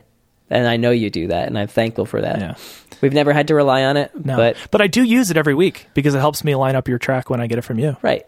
Yeah. Instead of doing the clapping method, which we used to do for Bantha Fodder. Yeah. Now, whether or not I need to keep your Skype tracks, that's a different story.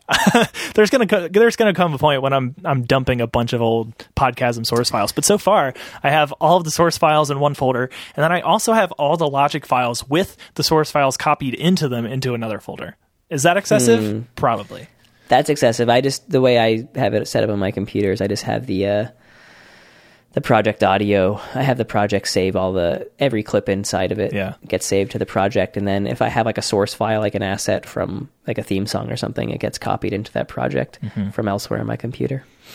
Yeah. But otherwise the interviews, then I manually back up the interview tracks afterwards. You got to be careful separate on those folder. Logic templates. I noticed when I was producing another show that if you save a template and that project at one point contained files that you removed, those like removed from the actual timeline, those are still in the template.